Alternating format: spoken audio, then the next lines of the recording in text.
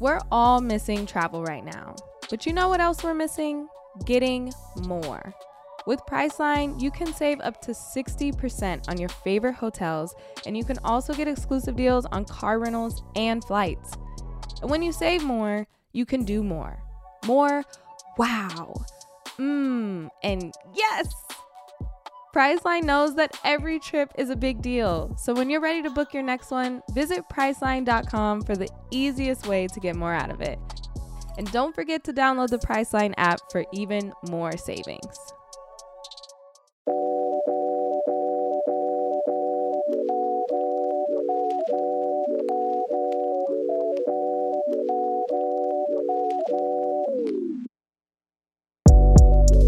What's up, everyone? Welcome to episode 51 of the That's So Mets podcast. I'm your host, Connor Rogers. Joining me, as always, is my co-host, Joe DeMeo, and the Mets are still in first place. Some big injuries, some big rumors, some big-time losses, and some big-time comeback wins.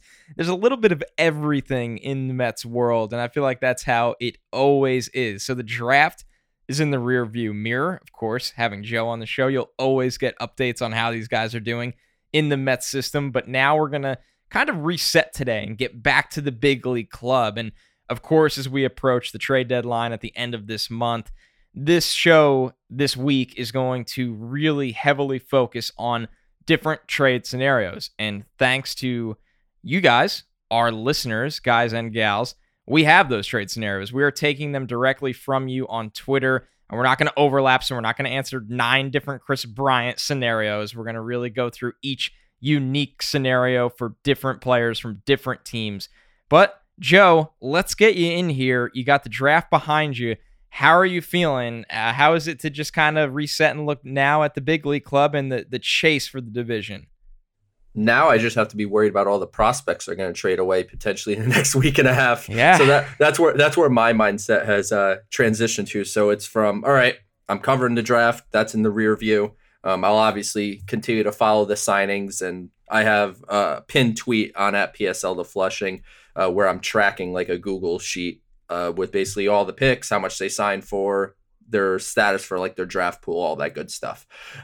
So happy to move on from that. But yeah, trade deadline is now just, all right, well, what prospects am I going to lose over the next week and a half? Because it's quite clear that the Mets are going to be buyers. It's just a matter of to what extent. I mean, are they going pushing all the chips into the table and making a big splash that'll cost a lot of top prospects? Or are they going to make, improvements for rental type players that, don't cost anyone near the top of your system? It'll be a very interesting 10 days here. Yeah, it really will. And of course, it is going to change your world. While the fans will focus on what's going on with the big league club and the acquisitions that come with that, it obviously will really potentially rock the farm system, and it also might not. It might be, some guys on the back end of the top 20 or something along the lines of that. So a lot left to be seen with how this does change the farm system. So before we get into the main segment and then, of course, the trade scenarios, episode 51, I didn't forget, but not an eventful number in Mets history. One random, Paul Sewald, who, if you haven't been paying attention, has really, really turned it around this year. It's actually very impressive what he's doing with those Seattle Mariners right now. He's quietly been one of the best relievers in baseball. Can you believe that? He, in 27 games, 2.0. That's right, 2.0 ERA. He's got 3 saves. And the one that just shocks me, Joe, he's striking out 15.7 batters over 9 innings, blowing his previous high of 10.1 just out of the water. So that's one random. Another random, Rick White, a player the Mets acquired in that 2000 season, went on and pitched a lot of innings for them in 2000, 2001. And then one coach, Rick Peterson, who had a very interesting, about a half-decade tenure with the team. For a lot of the great things Rick did, I know he's very notable for apparently having a heavy influence on the Scott Kazmir, Victor Zambrano trade. So, Joe, I'm not even going to bother. I don't think you have any surprise 51s, right? It's just not a Mets number. It's a coach's number. I do not have any surprise 51s, but imagine how much different the Mets' fortunes would have been if Rick Peterson was able to fix Victor Zambrano in 15 minutes, as he claimed he was going to be able to do. That's the quote. Yeah, that the Kazmir Victor Zambrano trade is the first trade that, for my recollection, where the Mets traded a prospect and I got upset. Because at that point, like, I was in on following prospects, really understood kind of the idea of them. And that was the first time that they traded a guy that I was like, what the hell is going on here? Or at least that's the first one I remember. Well, rightfully so. I mean, he was a first-round pick of the Mets, taken 15th overall in 2002. And I know the MLB draft back then wasn't what it is now in terms of eyes on it. But there was a lot of hype around him in the Mets system. And the big story was that Peterson, along with others, assumed he was 3 years away, and Zambrano could be a big piece for the Mets now. And when they traded him, he came up as a 20-year-old for Tampa Bay, and it did not take long. Within 3 years, he was an all-star kind of pitcher and a very interesting career, right? When you look at Kazmir, he was an all-star in 06 and 08. And then, of course, I believe he had a lot of injuries, but also just a lot of ups and downs. And then somehow came back in 14 for an all-star season. So just a fascinating guy. One of the worst trades, I think, in Mets history, or definitely one of the most notably worst trades in Mets history. So like I said, Rick Peterson, I think, overall, he was around for some big-time seasons, but that is definitely one of the more notable stories about him. And don't forget, Scott Kazmir actually made a weird comeback this year. So he pitched for the Giants. He got in 3 games for the Giants this year. God. Out of the, 2 games started, it appears. So maybe like opener type things, because he only threw 7 innings, gave up 5 runs, but he struck out 7 guys. So good for Scott. I mean, he had himself a rock solid career. And like you said, one of the bad trades that the Mets have made for sure. A truly remarkable storyline. Out of baseball since 2016, comes back and does get on a big league mound in 2021 at 37 years old. So, taking attention away from number 51 and moving forward to what's going on with the Mets right now, I think the big talking point, at least for me when I was making the rundown today, Joe, is that the Mets bats are finally picking up the pitching. And I put in parentheses, what pitching? Because quite frankly, it's been non-existent, even when, and it's not the end of the world. It was one bad start, but even when Taijuan Walker is getting bounced in the first inning, things are just really strange right now. And of course, when you have to put Eichhoff back on the mound, you knew what that situation was going to be. Even worse, I think the Mets had 4 errors in that game, and they end up scoring 15 runs and winning the game and hitting 7 home runs. But it's not just that game. It's the last game against the Pirates in Pittsburgh, coming back from 6-0. Conforto, maybe the green light has come on. Pete's been very, very consistent. McNeil and Dom are kind of turning things around. Nimmo gets on base at just an absurd rate.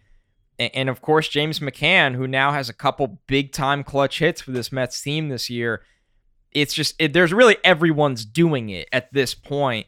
Now, of course, it's not sustainable to score that kind of run output, but this is more what we thought this lineup, even without Lindor right now, what this lineup was capable of, rather than the bizarre stretch of just no runs, 1 run, 2 run, game after game after game, and it's really arrived at the right time.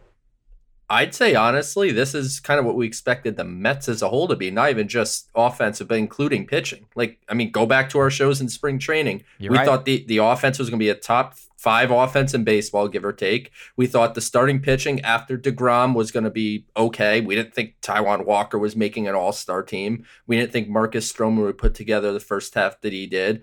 And we had questions on the back end of the bullpen, too. I mean, Edwin Diaz, obviously, I've backed him, and we'll talk about him in a minute. But, outside of him, and then Seth Lugo was injured, we didn't know what to expect from the bullpen. And, the last few days, that bullpen's even had its ups and downs a little bit. So I think the Mets, it's the law of averages are catching up to them, right? Like this team was far too talented to not score runs.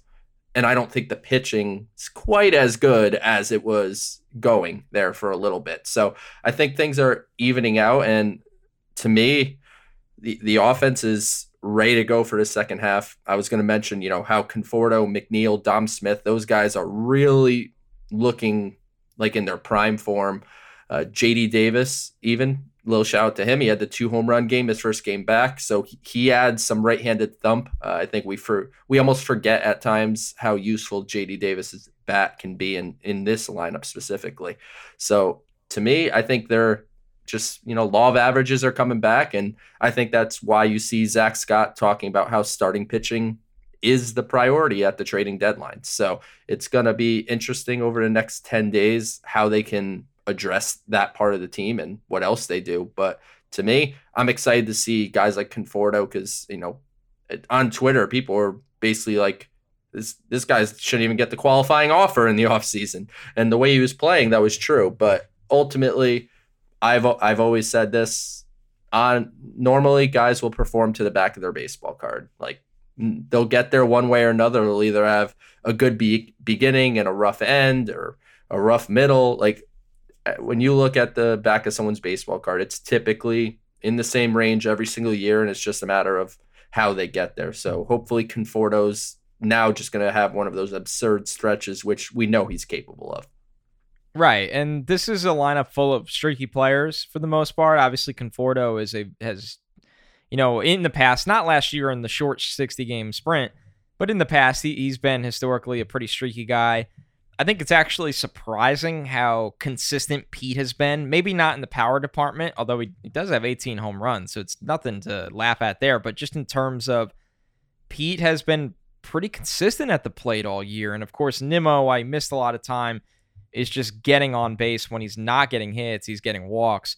But of course, yeah, McNeil, Dom, going back to it with Conforto, these are really streaky guys. I think VR is somebody that, and JD are 2 players that they get very streaky in the power department. There's times where those guys will hit 3 home runs in 4 games. So and when you have that much power in the lineup, the offense should be performing better than it has. And now we're starting to see it. So that's been the really good. The really bad is, and what I have to ask is this a blip for Edwin Diaz or is it time to be concerned? And I think for me, listen, the Grand Slam is the first home run he allowed this year. I do think they have really worked Diaz to the bone. It's wild how much work this guy's gotten this year. I don't like how they've thrown him in a lot of non-save situations I just would like to see him get more rest. I know he likes to pitch. I know he's vocal about pitching. I think for Diaz, this is a little concerning, but I also don't think it's the situation where I'm seeing so many people on Twitter going, they got to trade for a premium closer. Now, if you trade for a closer to be a flex kind of guy, right? Hey, we want Diaz to get the night off. This guy could save games. Hey, Diaz is having a rough go of it. We want him to save games for a little bit, but he's mostly going to be the 8th inning guy. That I get. This isn't replace Edwin Diaz time. And I know there's going to be people listening to this that think I'm insane, or I know a lot of people in the Mets fan base hate Edwin Diaz. I think a big product of that is the trade as a whole rather than the player. And it goes back to what you and I always say, Joe. Typically fans always remember when the reliever gives up a run, but they don't remember, like look at Trevor May. He had those 10 scoreless appearances in a row, and then he had a rough one, and everybody's like, oh my God, this guy. And it's like, well, nobody cares about the last 10. So I don't know. I'm trying to just absorb this as the body of work with Diaz. He's going to be okay. I hate, I'm not saying this because he got a double. I hated pitching to Winker in that scenario. It made no sense to me. I couldn't believe they did. But at the end of the day, he has not been overall sharp, and he's got to get it back. There's no doubt about that. I agree. I would have walked Winker. But as far as Diaz goes, I lean a little more blip, but there certainly is some reason to be concerned. So his stuff is still there. I mean, he's still throwing 98 to 100. When he gets on top of his slider, it's very effective. So he's not down on stuff in any way. His effectiveness is absolutely down. I mean, he doesn't really know where the ball's going right now, which we know with the way Diaz pitches, it's very easy to fall out of his mechanics. He doesn't have, a very prototypical delivery. It's kind of like that up, down thing. So it's a difficult delivery to repeat, and sometimes that causes him to fly open early, which is what I noticed in yesterday's game. That would be Monday's game. For whenever you're listening, but on Monday's game, I noticed him flying open early, and when he does that, that's when you see the ball tail off to the arm side. So that's tailing off to the right, and if you see Diaz missing right a lot, which is what you saw on Monday, that is kind of a sign of he's flying open too early, and then he's kind of on the left side of the ball. It's just always going to push that way to the arm side. So that's part of it. I'm seeing it all over Twitter. So it would be wrong to ignore it. I obviously don't know if he was using any substances of any kind, and I certainly wouldn't want to be accusing that. But since the stop on the use of said substances, his fastball spin rate has dramatically dropped. Granted, that's something that has dropped across baseball, I think, for everybody, because I do think most pitchers used something. I don't think, he was using spider tack or anything like that. But I don't know. It's definitely something worth questioning, and there's enough talk about it and there's data on it where I think it's worth mentioning. Obviously, like I said, not in an accusatory way. I don't want to sit here and say his spin rate dropped, thus he used sticky stuff. But obviously it's something to consider. It's a tough go of it for him. I mean, before and he's never blown 3 saves in a row, which he obviously did now. But right before he blew the 3 saves in a row, he almost had an immaculate inning. And that was post sticky stuff, whatever. So to me, I think it's more of a blip than a concern. But of course, I mean, you don't want your closer, especially when you're a first place team, blowing 3 games in a row. And obviously being all over the place with his delivery and with his stuff. And the fans already are not confident in him as it is. So he's making it easier on them to feel that way. So, that's kind of a real elongated way of saying I feel like it's a little more of a blip. But if you have some level of concern, and I'm talking to the reasonable fans, not the crazy people that are like, Diaz sucks, he's got to go, blah, blah, blah. But obviously there is some level of concern. Like I said, to me, it feels more mechanical than anything else, but have to at least acknowledge the drop in spin rate. Yeah, I think that's fair. I do. And I think that, no one's going to get up here and lie. There's got to be some kind of concerning part of this. Of course there is. But there is also the, scale it back and try to look at things from a big picture perspective. What I will say is, even before all of this, this stretch of Diaz melting down a little bit, I think a lot of people would tell you the Mets need to add a bullpen arm because that's what contenders do at the trade deadline.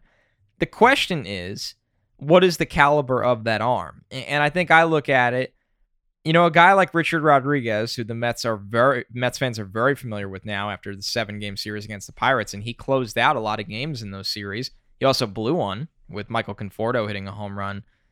He's probably going to cost a lot at the deadline. He is under team control for the next couple years, and he's been very good this year. 2.65 ERA, 13 saves. He doesn't get a lot of chances, and he converts most of them. Honestly, he's only given up 2 home runs this year in over 37 innings. But what catches my eye, Joe, and this is just, I'm not saying go get Richard Rodriguez, because like I said, I think he's going to cost a lot. He's under team control. He's really good.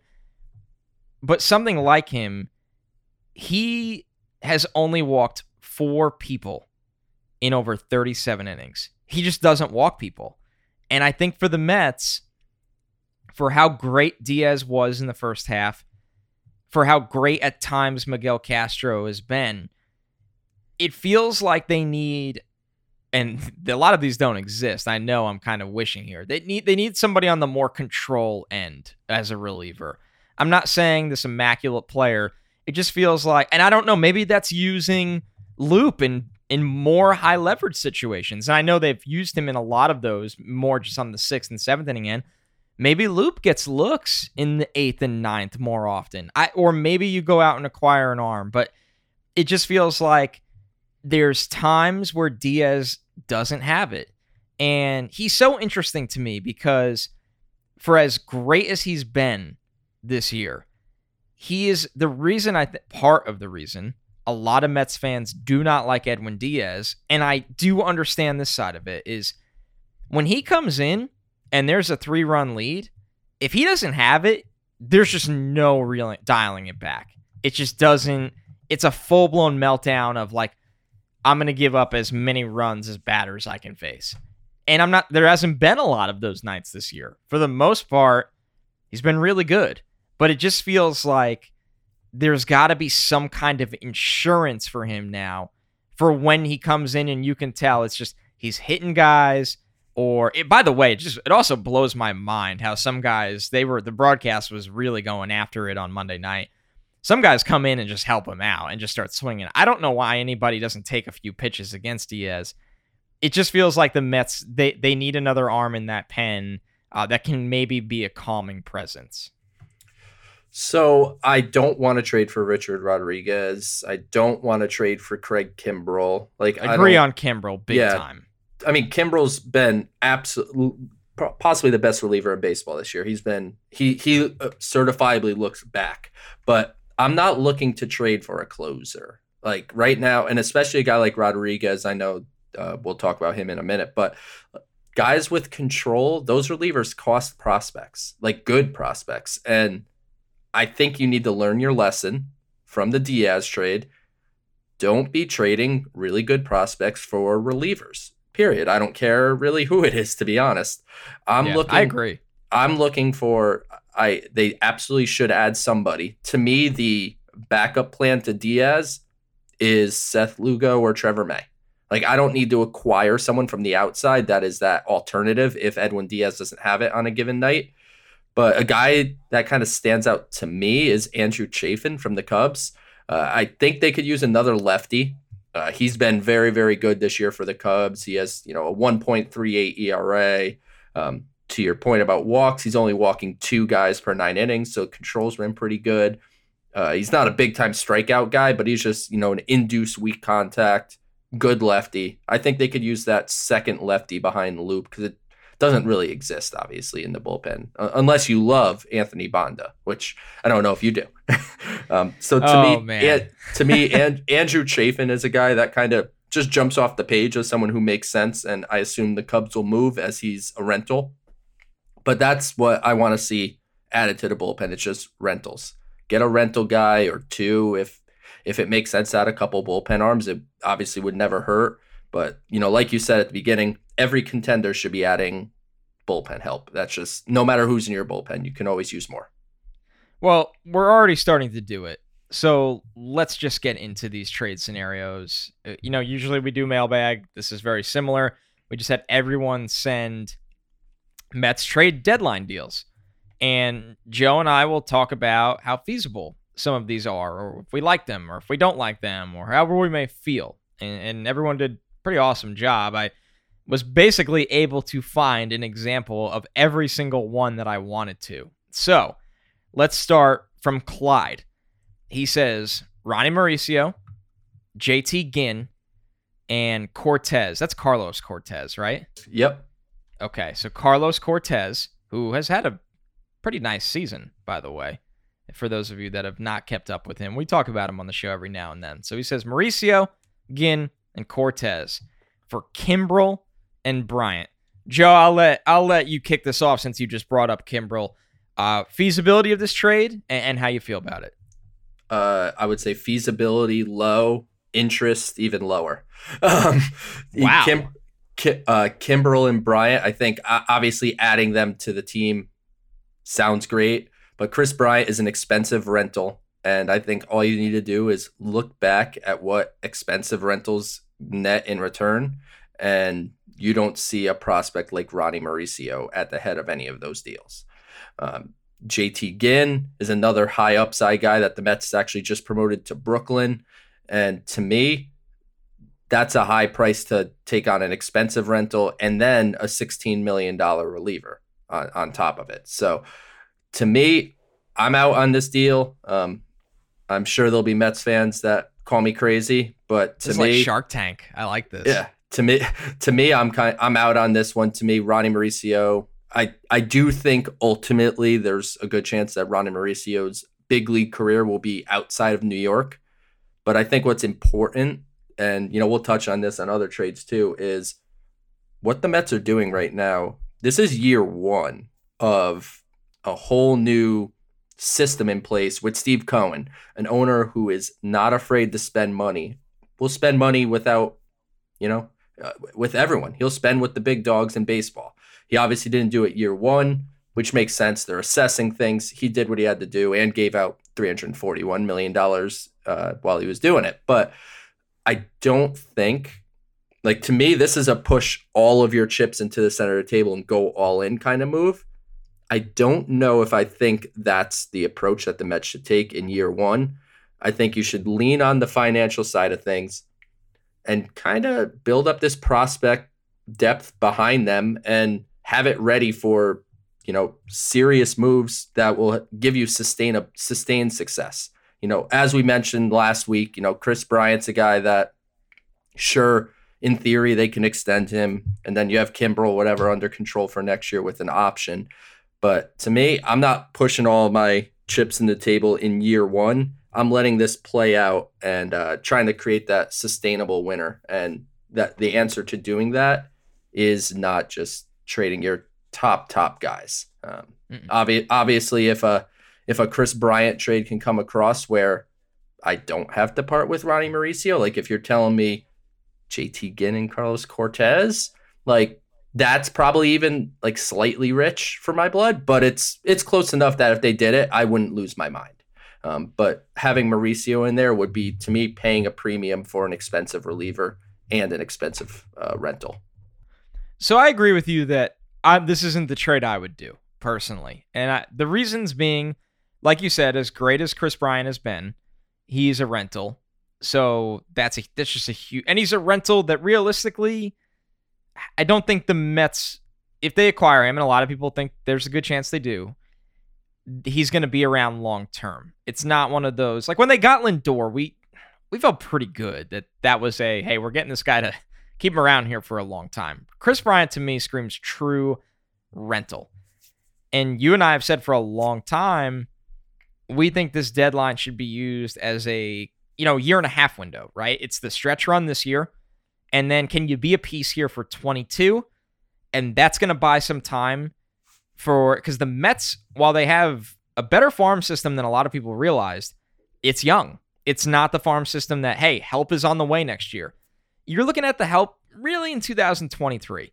So if you can get some of these guys that are bridge guys to that would be nice. Now, Kimbrel does get credit for being, hey, you got him for 2022, but you don't get the same kind of credit because he's making a lot of money. I think it's a $16 million team option next year.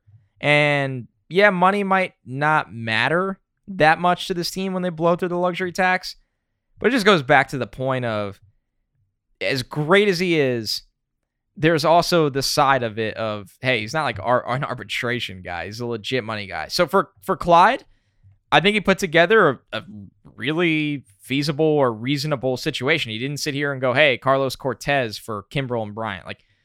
Ronnie's a huge piece. And JT Ginn, he's a pretty big piece. And I think he's even bigger for the Mets because he's a rare, highly touted arm in the system, in a system that just does not have a lot of them, right? We would have been on Matt Allen watch all year. Well, he's going to be out for a long time with Tommy John. Sure, they got Kumar Rocker. I mean, a true miracle.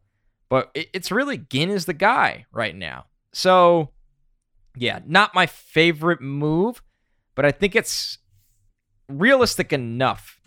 But it's not one I think the Mets personally are going to do. So I think we're playing good good cop, bad cop here. You'd say, Joe, what do you think? I'm like, feasibility, nah. Interest, even less. And you're like, well, it's feasible, not what I would do. So we have good cop, bad cop going on. You're right. Well, you know why I'm siding with Clyde here, because I had a little PTSD of when I forget who you brought up. I think it was Barrios on Twitter. And I said Vientos and someone else. I might have said Mauricio and Vientos. Yeah, I think you said Mauricio and Vientos. And just for Barrios, not taking on Donaldson's money. Yep. And some people just slaughtered me. And I'm like, listen, and this is before Vientos hit like 95 home runs in a row. So I think that recency bias plays into a lot of people's minds with Vientos. So yeah, I try to be like, wow, good for you for not being a cheapo in these propositions. That's so you get some credit for that, Clyde, as much as we do not like the trade. Get on Team Shaq with WynnBET. We're playing parlays, boosting odds, and laying the wildest prop bets. Don't miss another game. Download the WynnBET sports betting app today. Sign up today and win $200 in free bets when you place a $10 first-time wager on a straight bet or parlay. That's $200 that you can use for all the upcoming basketball action, including the men's basketball tournament. If you bet at least $500 during the first and second round of the tournament, you can get a trip to the 5-star rated Wynn Las Vegas. Offer subject to change. Terms and conditions at wynnbet.com. Must be 21 or older and present in a state where playthrough WynnBET is available. If you or someone you know has a gambling problem, call 1-800-522-4700. No matter how the last game went, anytime you take the field, you've got a shot at greatness. Give your team the best shot at winning by recruiting more MVPs with Indeed. If you're hiring, you need Indeed, because Indeed is the hiring partner where you can attract, interview, and hire all in one place. Start hiring right now with $75 sponsored job credit to upgrade your job post at Indeed.com/BlueWire. Offer valid through March 31st. And Indeed is the only job site where you're guaranteed to find quality applications that meet your must-have requirements, or else you don't pay. Go to Indeed.com/BlueWire to claim your $75 credit before March 31st. One of the things I love about Indeed is that it makes hiring all in one place so easy. And Indeed delivers 4 times more hires than all other job sites combined, according to Talent Nest. Indeed.com/BlueWire. Terms and conditions apply. Need to hire? You need Indeed. This episode is brought to you by Cox Home Life. Cox helps make your home smarter, and now you can see what's happening around your home right from your couch. Just pull up your Home Life cameras on your TV with your Contour voice remote and some simple voice commands. Need to keep an eye on the kids when they're outside? Say, "Show me my backyard camera." And to see who's at the door, just say, "Show me my front porch camera." To learn more, visit cox.com/thisishome. From Alec, Pirates trade. Now, what I did here, I didn't like I said, we're not doing 95 Chris Bryant scenarios on the show, and we still have another episode next week for the trade deadline. We'll do YouTube content around the trade deadline. There'll be plenty of Chris Bryant talk for everyone there. This is from Alec. Pirates send Brubaker, who the Mets have seen plenty of this year, starting pitcher. Richard Rodriguez, who I brought up earlier. An old friend, Chasen Shreve, who I never understood why the Mets just let him go for nothing this year. And in return, the Mets send Mauricio. Oh, Joe, you're not going to like this. Junior Santos, low-level prospects. So I give Alec a tip of the cap there for just saying I'm not looking for prospects 32 on the list. Just write them in there as low level. All right, I just want your take on Mauricio being in this deal. It just goes to my point from earlier where I don't want to give up top prospects for relievers. I don't really care how good they are. I don't care how much control they're under. I'm not doing this one either. To me, so just to break it down rather than just saying I'm not doing it, Brubaker to me is like a number 5 type of starter. So he's to me not making really any difference. He's Lucchesi, dude. Yeah, he's just being right-handed Lucchesi. Yeah, he's being an able-bodied number 5 starter, which the Mets don't have. So in that sense, it helps. But I would hope they would be seeking a little higher quality than Brubaker. Rodriguez obviously has been very good this year, and he probably is going to get traded somewhere, and someone's going to pay that price. But if I ran a team, Ronnie Mauricio is not on the table for Richard Rodriguez. And then Chasen Shreve, it's whatever. I mean, it'd be pretty funny if they ended up trading something to bring back Chasen Shreve, who they just non-tendered because he was going to make $1 million. It would be interesting to see them actually trade anything for him. But for me, this one is tough because of Mauricio's inclusion. And I just don't know if you're getting kind of the impact that you want out of the trade deadline. To Alex's credit, he's hitting the positions of need. He's getting you a potentially impactful reliever, which I can't deny Rodriguez could be, a second lefty, which I just mentioned a few minutes ago as something to pursue, and a starting pitcher. So he is going after positions of need. I just think he's giving too much back to do it. I'm with you, and I think that you nailed it. Alec always sends us really good questions and thoughts, and he's right on it here, where it's 3 arms in 3 different roles that are huge needs right now, for the most part, for the Mets. If I look at it like this, the Mauricio is a chip, right? Like you said it. There's a good chance Ronnie Mauricio does not play his pro ball for the New York Mets. When you look at, but he's a big-time prospect for the New York Mets. He's kind of this chip right now where I'm willing to throw it out there, but I got to really be fired up about what I'm getting back, that I'm going to be selective of how I use it. So this one is not going to do it for me. Brubaker, like you said, number 5, gives up a ton of home runs. Rodriguez, I love, but I would like to not give up the premium prospect for considering the big piece of this deal is the closer. All right, the next one is from Jeff. This is going to be a very interesting one. Maybe the most interesting one that we go through today. Jeff says the Twins get J.D. Davis and J.T. Ginn. The Mets get Jose Barrios and Josh Donaldson. So before I go to Joe, a lot of people are going to probably think, wow, the Mets are getting Barrios and Donaldson for that return. Keep in mind, Donaldson being in this trade is a favor from the Mets. It actually, in a way, might reduce the return because of his age, decline, and how much money he's owed the next couple of years. So that is the thought here. All right, Joe, take it away. So I actually think it's still a little light from the Mets side, I would say, but this of the first 3 so far, this is the closest to realistic in my eyes. Taking on Donaldson, like you said, is a huge favor because of all the money he's making. He's 35. He's going to be making that money for a little bit. So this is the type of move where it's just like, we want Barrios and we'll take on Donaldson's money and just hopefully get something out of him. Maybe he'll DH after this year, and that just lessens the prospect haul. A guy like J.D. Davis makes sense to go back. I'm sure the Twins wouldn't mind getting a controllable guy to play third base to take over there.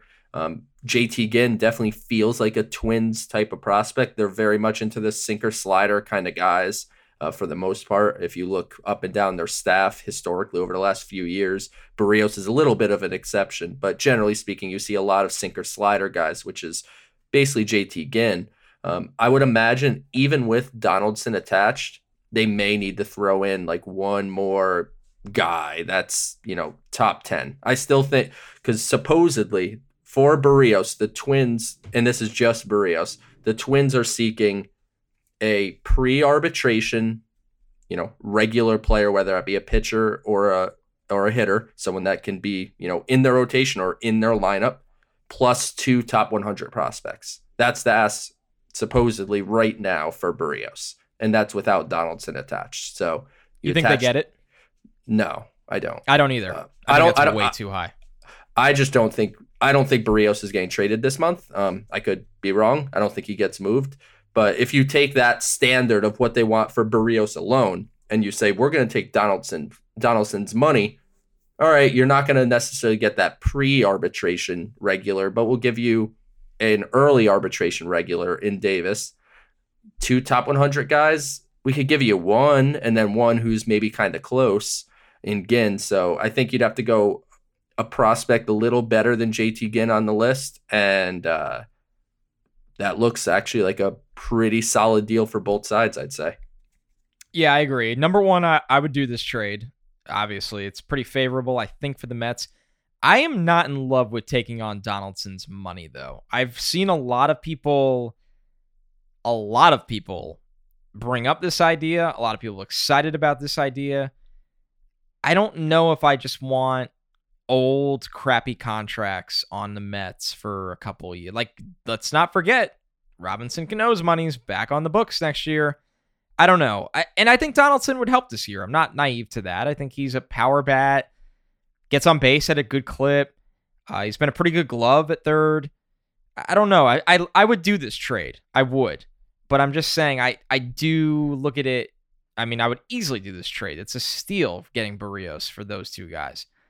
But I definitely am being a little hesitant on the Donaldson money is not something that particularly excites me. But I think this is my favorite trade of the three. I would definitely greenlight this one. But I do agree with you, Joe. I don't think it gets it done. I don't, and I agree with you that the Twins kind of feel like they're just kind of throwing Barrios' name everywhere to see what the reaction is. Not really wanting to trade him, but going, wow, there are no good starting arms like this guy on the market right now. Can we get someone to do something crazy and stupid? So we'll keep a close eye on that one. He might not be going anywhere. The next one from John Z. And there's been some Rockies talk picking up around the Mets trade deadline. All right, so he says Marquez and Story. So you get a starting pitcher and a big-time infielder. Story obviously would play short while Lindor's out, probably kick to third when he comes back for Ronnie Mauricio and Carlos Cortez. So right out of the gate, I'll say, I know Story's a rental. I think this is low.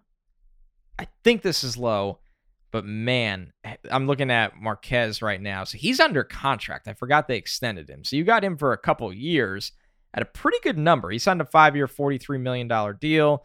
There's a team option in 2024, which gives you flexibility. He's been very good these last 2 years. This is a deal that I do a million times. I think the return's too light. What do you think, Joe? So the Rockies have come out and said straight up they're not trading Germán Marquez. So he's staying put. But for the sake of this discussion, I think this is a little light from the Mets side. I think the Mauricio Marquez thing is kind of the world I'm talking when I talk about trading Mauricio, because, you know, obviously the first two trades he was involved in, I just poo-pooed trading him. Like, this is the type of trade that I'm looking for to move a guy like Mauricio. It's a Marquez, it's a Barrios, it's someone like that, someone with more control than this year and obviously upside the pitch near the top of a rotation, which obviously Marquez can do. And then you add Trevor Story, who can play shortstop while Lindor's healing from his oblique. And then you could just shift him over to third base, even though he hasn't really played it. I feel like he's more than athletic enough and he has the arm. So I think he would fit perfectly fine at third base in the stretch run. And then he's, of course, a rental. So he's a guy that the return for him wouldn't be so great just because he is a rental. But this one does feel a little light to me. I think if you can add one more guy between Mauricio and Cortez, so I don't know, like an Alex Ramirez, and then, you know, maybe a lottery ticket, it would have to be like a 4-for-2 type of thing. Maybe that would get it done if you go, you know, like Mauricio, Alex Ramirez, Cortez, and then someone a little below Cortez that's got some upside. Maybe that would work. But it sounds as if the Rockies are hanging tight on Marquez. We know they have to move Story, though, it feels like. And I would expect that. He wants to go. He's not had a good year. Let's just call it like it is. He's hit 242 on bases. You know, he look OPS 743. He's a great player. He'd be a huge acquisition. I am truly, truly fascinated by where he goes and what he brings back for a superstar player that's not had a good year, that is a true rental, probably. I wonder what he gets. And I'd be lying if I said I don't think he's a good. I would love him on the Mets for the second half of the year, but I also agree with you that you got to be thinking, hey, can we get someone that's part of the long-term picture? So, and I've seen a lot of Trevor Story talk on Twitter with the Mets. I don't know if it's people just connecting dots or if that is a route that they would look into. I think it's probably more connecting dots, but I think it would be very wise for Zach Scott and Sandy Alderson to look into the acquisition of Trevor Story. Let's put it that way. I think it would make a lot of sense. Do you think he's someone that would, I guess there's no way of knowing this. I just wonder if it's one of those situations where you're like, we actually can pay this guy at the end of the year. Or it's not going to be a Lindor contract, but I don't know if he'd want to play third long term. He'd probably be a true rental. Trevor Story would be 100% a rental. He'd be we're going for it this year, and good luck wherever you go next. Where you go next. Yeah, let's try to win a World Series. All right, the next one, this is gonna be the bargain shopping of the segment. And I think we were due to kind of reel ourselves back in and take a breather. So thank you, Ryan, who sent this. He says the Mets acquired John Gray. The Rockies acquired Joshua Cornielli and Marcel Renteria. Joe, this is your lane right here.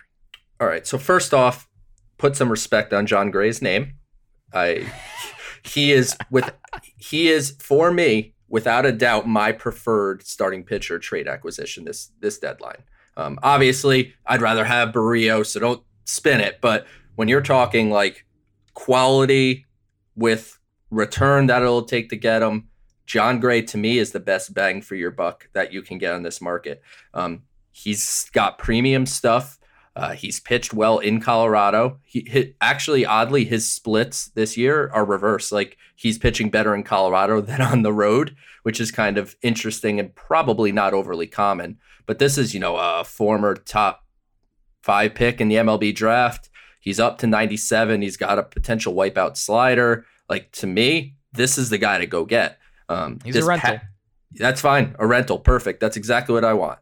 If I can't get Barrios or Marquez or someone like that, I'm looking for a rental. And to me, this is the best combination of, what you have to give and bringing upside with it. Because, if you trade for Tyler Anderson, you trade for Zach Davies, someone like that, like, there's no chance they're going to make a big difference in the rest of your season. I'm just going to say it, and I'm saying it as nicely as I could. They're not going to make a big difference.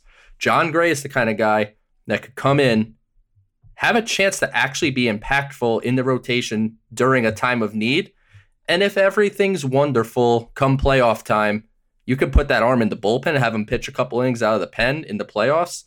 To me, John Gray is the move if I'm going to get a starting pitcher. I don't think this is particularly enough to get him, despite being a rental. Those are, Joshua Cornielli hasn't pitched yet this year. He's been banged up. Marcel Renteria is a middle relief prospect that hasn't really performed well in the upper minors. To me, this is them just basically giving away John Gray. I think you'd have to give one prospect between 11 and 20 and one prospect probably between 20 and 30, or maybe, something like that is kind of where my head's at. Like a guy like a Jalen Palmer could potentially be, one of the headliner pieces here. But John Gray is the one. If Joe's in charge, John Gray is the one that he's going after. Keep in mind, we've been doing this segment for, I think, 25 minutes. And we have had names like Craig Kimbrell, Chris Bryant, Richard Rodriguez, Jose Barrios, Trevor Story. And Joe easily got the most fired up over John Gray with a return of 2 prospects that are on no one's radar in the top 15 of the Mets system right now. I truly appreciate you, Joe. Bring me John Gray, man. He's got I do like this move. Yeah, he's got a 3.68 ERA. He's only allowed 76 hits in 93 innings this year. He's striking out almost a guy per inning. Like, to me, this is a guy that comes in and you're not surprised when he's really, really good down the stretch. And he's going into his walk year at age 29. So, he could be a guy you extend. You have Stroman, you have Syndergaard, you have those guys with some, question marks. Obviously, you can't you can't do a qualifying offer to Stroman. You're not allowed to do it twice in a row. So he's seeing free agency basically regardless. Syndergaard, you don't know what you're going to do. Maybe John Gray is kind of like a guy you bring in, see how he handles New York. And if it seems like it's a fit, he could be kind of a fallback to one of those guys where it's just like, all right, we don't want to pay all that money for Marcus Stroman. We could get John Gray at a lesser price. And maybe that could be the move where he's a rental that could potentially turn into a multi-year asset. Yeah. I mean, listen, it's one that just, if you don't want to pay the premium, but you want a guy that you know is going to be on the mound and is having a solid year, it makes a lot of sense. And I think my gut feeling on the whole thing is this is the direction the Mets are going to go rather than going and getting some big-time arm. This is probably more likely it. I think, and this is usually what the market consists of. Like you said earlier, Marquez isn't even available. We're not fully buying that the Twins are just putting, they have to move Barrios. It's more of a, hey, if somebody does something crazy. So I think Ryan he's on to something here, and I'm in on this deal. For that return, easily in on this deal. Last one, and like I said, if you want more of these, next week, official trade deadline episode. I think we'll save the post-trade deadline reaction for YouTube. I think that's the best way to kind of line it up. So if you haven't subscribed yet, definitely go subscribe to the That's So Mets Pod YouTube. All right. Oh, and speaking of the YouTube, if the Mets make a trade, like if, I don't know, tomorrow a trade happens, that, like, we've given you, that's where we'll react. We've been giving you emergency pods in the past, but now that's what the YouTube channel is going to be for. So if the Mets trade Joshua Cornelli and Marcel Renteria for John Gray tomorrow, Connor and I are hopping on YouTube, and the best part is we'll hop on kind of wherever we are. You might get me in my car. You never know. I mean, we could be wherever we are, but we're going to hop on the YouTube. What an old man. We're going to hop on YouTube and break down any trade the Mets make. Basically, as soon as we have all the details from it, we'll be doing that. And that's where we're going to be doing kind of our instant reaction type of things going forward. So like Connor said, look up That's So Mets on YouTube, subscribe, and that's where you're going to see that kind of stuff. Yeah, absolutely. I think it makes sense. It's the quickest way for us to get the content to everyone. I think doing those breakdowns, doing those reactions is a lot of fun on draft night. All right. The last trade deadline scenario we're going through today is from Steve Cohen's Season. This is a fun one just because this is a player that I would love to watch in a Mets uniform. All right. So Steve Cohen's Season says, receive Javi Baez and Craig Kimbrell. Send Mark Vientos and Jalen Palmer. All right. Before I go to you, Joe, I know he's a wild card of a player. It's a ton of home runs. The average hasn't really been there the last 2 years. I think Javi Baez on the Mets, a guy who could play all over the infield, a guy that is going to get paid probably a ton of money after this year. So you're looking at a rental situation. I'm also not really believing that the Cubs are going to trade him. I think he's the guy that has a shot to get paid to be there long-term out of him and Chris Bryant. And we'll see. I know that the Rizzo situation, the Cubs are just such a weird team right now going forward. I would do this trade. And that's with even saying, I'm not really out here like banging the table to trade for Craig Kimbrell. I would just do this trade because this is not really going to sit well with a lot of people. I would consider trading Vientos right now while the iron's hot for the right move. And this gets you an elite reliever and a hell of a player for the infield with Pop. And I know he's a rental, but this is kind of the right direction rather than the Mauricio situation here. I actually like this trade. I think this is a good combination of giving up something, but not too much, but also, getting back a return that's worthwhile. I mean, obviously, we've talked about Kimbrell.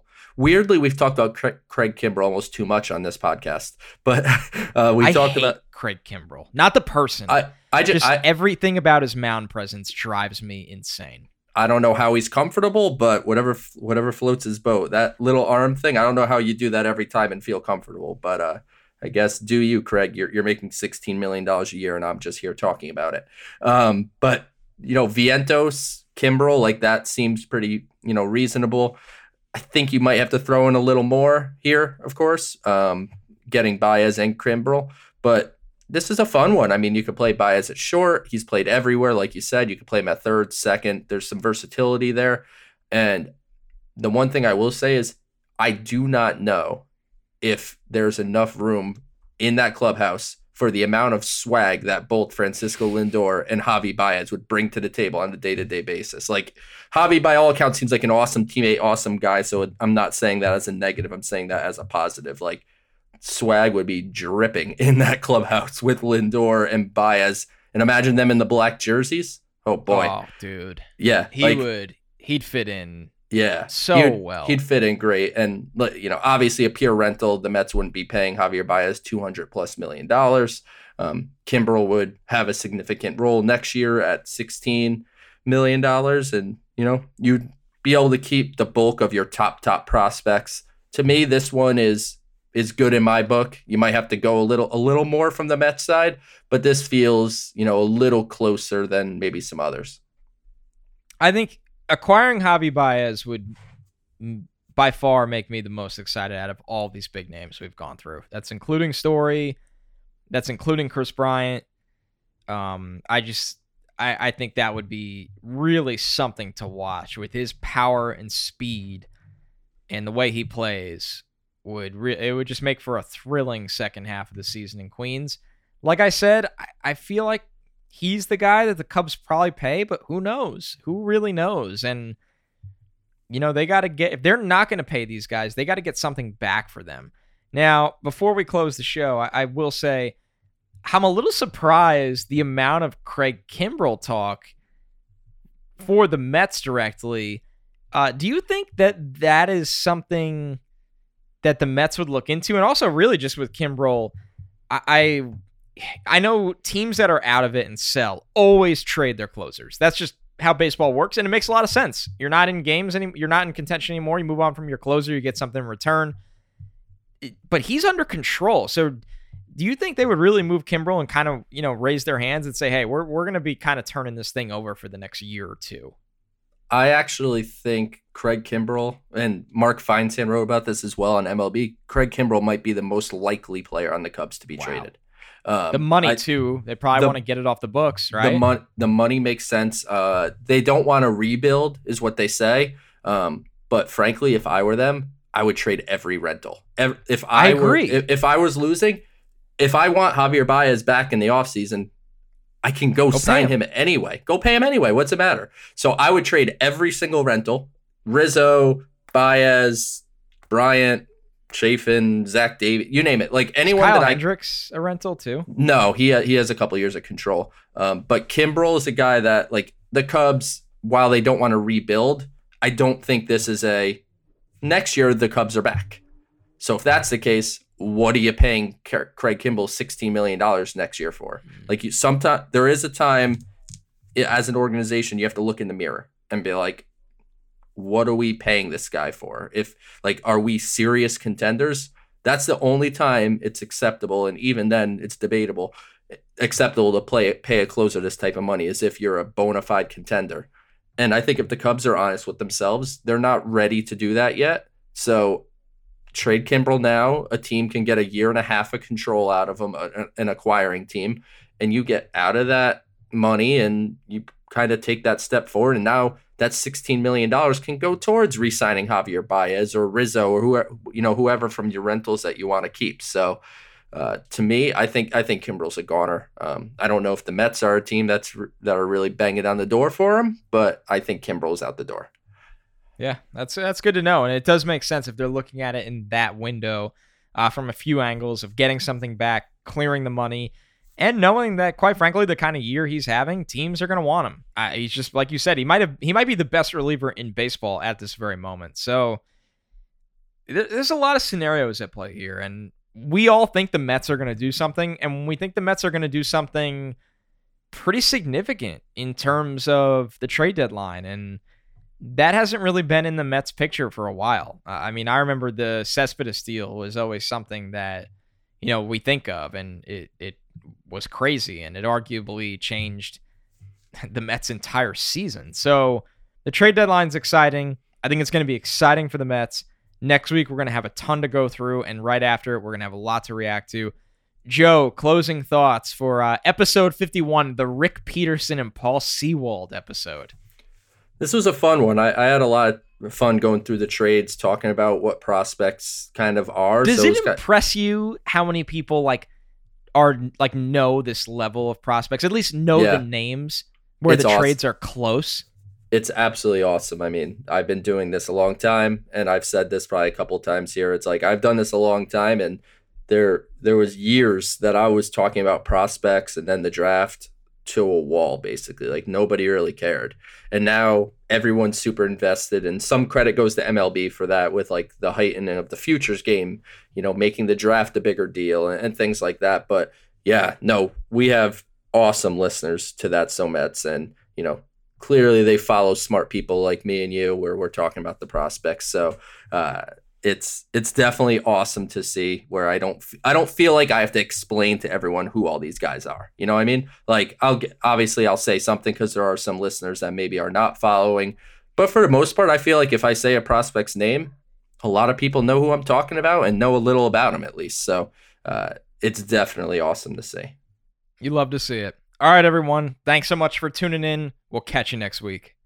I'm Amira Rose Davis, host of the new season of American Prodigy, all about Black girls in gymnastics. My white coaches just said, you may not get the scores that you deserve because you're Black. It's the story of a decades-long struggle of Black gymnasts trying to find and amplify their voices. I can't be the next Simone Biles. I can't be the next Dominique Dawes. I can only be the next version of myself. Listen to American Prodigies on Apple Podcasts, Spotify, Stitcher, and wherever you get your podcasts.